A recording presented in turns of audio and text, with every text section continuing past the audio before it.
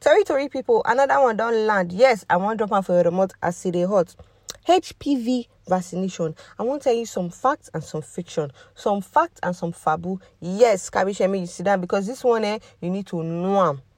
The introduction of HPV vaccination into the routine national program for immunization on the 24th of October 2023 now landmark achievement for the country. Nigeria, they aim to reach 7.7 million girls for single round of HPV vaccination, and this one are the highest number for African region.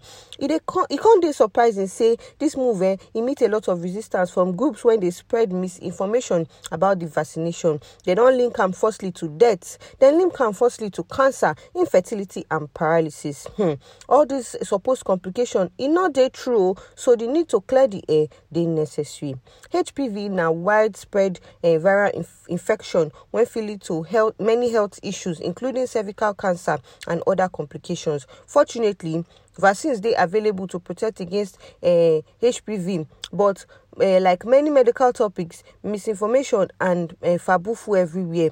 For this article, we go enter the world of HPV vaccination to separate the facts from the fabu, to make sure say you get the right information so that you go fit make informed decisions about your health.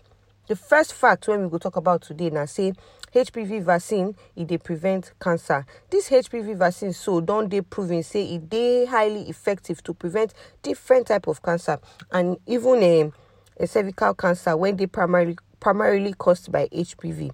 If it also prevent oral cancer, anal cancer, vaginal cancer, all these ones now they prevent. The vaccination they help the immune system build defense against the virus. That one will come reduce the risk of infection and subsequently the development of cervical cancer. One fabu when we will talk about now say HPV vaccines now only for females. This now one of the most common fabu and this one is not the true. But for Nigeria, only female adolescents within the age range of 9 to 14 years get access to this vaccine based on the immunization schedule. Yes, this now because the Nigerian government vaccination campaign they currently focus on girls because cervical cancer when they only affect women now the focus of the government at this time. HPV fit affect anybody.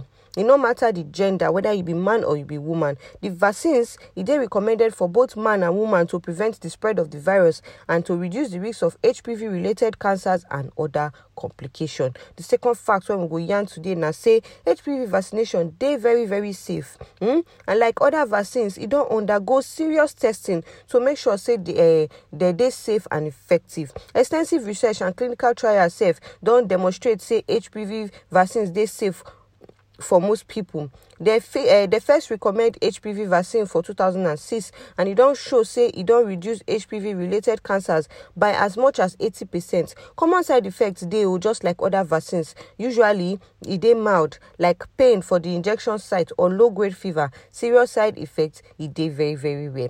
Another fabu when we go talk about now say HPV vaccines they cause infertility. Some misinformation don't suggest say this vaccine so fit lead to infertility. The vaccine not they affect fertility. In fact, if you prevent HPV infection and a related complication, if it help protect reproductive health by reducing the risk of condition like cervical cancer when fit impact fertility if they not treat them. Another fact where we go talk about today now say HPV vaccine they most effective before sexual activity begin. This vaccine so they most effective will make they administer and before person start to be sexually active. Now why they recommended for preteens and teenagers around the age of 11 or 12? This now because the vaccine they work best when the immune system never they exposed to the virus. But people when they already start to be sexually active or people when they're old, they still benefit from the vaccine because it they protect against multiple strains of HPV. Another fabuna say this vaccine so it encourage risky behavior. My brother and my sister, no scientific evidence there to support this one. The vaccine they designed to prevent HPV infection and in consequences, not be to promote sexual activity. To encourage vaccination, they about safeguarding public health and preventing disease. Another fact when we go talk about now, say multiple types of HPV vaccines 9-day available. Yes, currently now several HPV vaccines 9-day market. These vaccines they protect against the various HPV strains when fit cause cancer and what. Your health provider will help you choose the most suitable vaccine for your age and specific needs. Another fabuna say natural immunity they better than vaccination.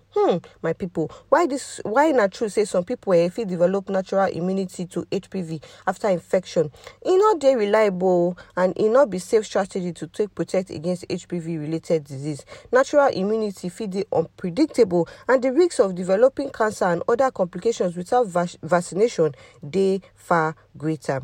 The matter when I don't talk since the conclusion be say to separate the facts from a fabu about HPV vaccination, it is important to help people make informed decisions about their health and the health of their loved ones. This HPV vaccine is safe and effective tool for the fight against HPV related diseases including cancer.